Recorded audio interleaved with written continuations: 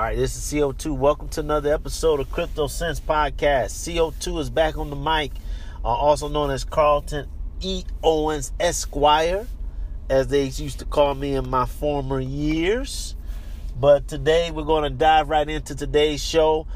Just a quick shout out to CoinSeed, which you all, if you haven't heard, is the app of all apps, allows you to invest in cryptocurrency using your pocket change. Go over to the show notes, grab the link, and you can start taking pocket change and start building your cryptocurrency empire. We also have Encrypted Apparel, flyest cryptocurrency clothing line in the business, in the game, y'all. Stay fly, be fly, and cryptocurrency conscious all at the same time when you plug into this company. Some fresh gear, fresh new releases. Go check them out. I got the link to their website on the show notes. But if you don't get to the show notes, just type in wearencrypted.com. That's WEAR encrypted.com. And you'll be on your way. Just put in Crypto Sense, all one word, and get 10% off on your next purchase. All right. Last but not least, you guys, the loyal fans, 42,000 plus strong, that have listened to the show. Just want to thank you guys for the support. You now can support the show with your pocketbook. Go to the support button on my homepage, or you can go to the last link in the show notes. You can sign up to be able to support the show. We have so many projects that we're trying to get off the ground this year. Any support, it would be very welcome. All right, so look, very, very quick show today. I guess you could call this part 3. Quadriga FX, Quadriga X, which is a cryptocurrency exchange that was based in Canada. I did a few shows. If you didn't hear about those shows, make sure you go back to the archives and check out those shows. But just to kind of bring you up to speed, if you haven't heard about this whole situation, make a long story long, as my uncle would say, there was a situation where the CEO of the company actually died. And apparently he had the passcodes to the cold storage of all of the cryptocurrency that was on their system. They estimated it was close to $180 million worth of clients or people who have cryptocurrency that they kept on the exchange, which hence goes back to the importance of making sure that you keep your cryptocurrency in your own wallet, or online wallet at worst, offline wallet at best. But never keep your cryptocurrency unless you're making active trades on the exchange. Just because, all the cryptocurrency has become virtually unhackable, the software, the platforms used to facilitate cryptocurrency transactions are still vulnerable. So anyhow, just speeding this thing up. So they went to court. Of course, the investors are like, what in the world is going on? They're trying to figure out where their money is, where their coins are. And so I pick up on this. So check out segment 2. We'll talk about some new developments to this story and whether or not this was at all a unfortunate situation with the CEO passing away, but it sounds like also a prime opportunity for the people who did have access to these platforms to pull off maybe one of the biggest scams that we've seen in cryptocurrency. So stay tuned. Segment 2 is coming up.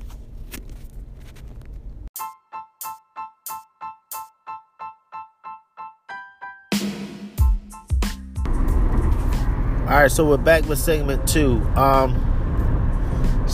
The saga continues when it comes to this exchange. First, $180 million just totally missing, along with the CEO dying of some mysterious disease, and apparently, or allegedly, I should say, had all of the passcodes to these cold storage wallets that they were supposed to be keeping in trust for the customers. So the saga continues. They now have made the determination, and they being EY, which is one of the top consulting firms in the world, EY has done some of the auditing and was able to discover our let's say not discover, but identify 21 million in assets, but there's still over $160 million that is just missing. Nobody knows where it is, where it may have could have gone. So what was interesting about this news is that they said that they have over 115,000 creditors. I think those creditors must be, at least a large part of them, have to be the clients. I mean, I just couldn't imagine a company having 115,000 creditors unless it was, all these different types, all these different individuals. So the saga continues. Of course, the biggest takeaway here for you guys and also myself is if you're going to be buying cryptocurrency, number one, you want to make sure you buy it. Use the exchange to be able to buy it, but immediately find a way to get that cryptocurrency off of the exchange and put it on at minimum your online secured wallet. Best case scenario, you're putting it in some type of offline wallet. So that's, the biggest takeaway. But it also begs the question of, whether we need to truly have certain levels of regulation as it pertains to cryptocurrency, particularly with these exchanges. The fact that there was only one person who supposedly had these passcodes.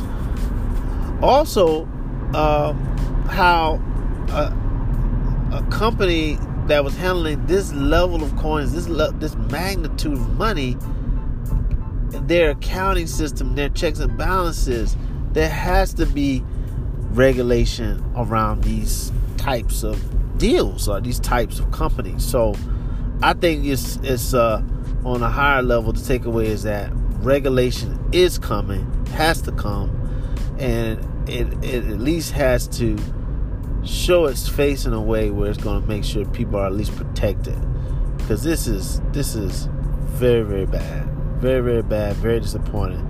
But anyhow, at least some money was recovered, not 180 million, but 21 million.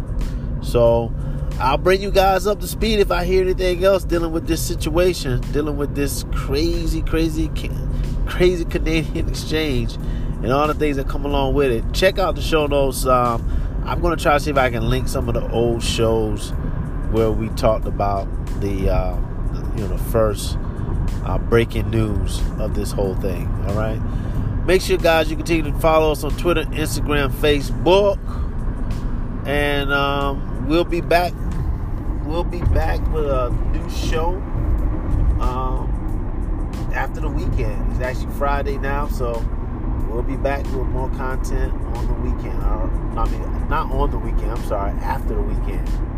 You can see how discombobulated I am. I'm just trying to get to the end of this week, and I'm finally here.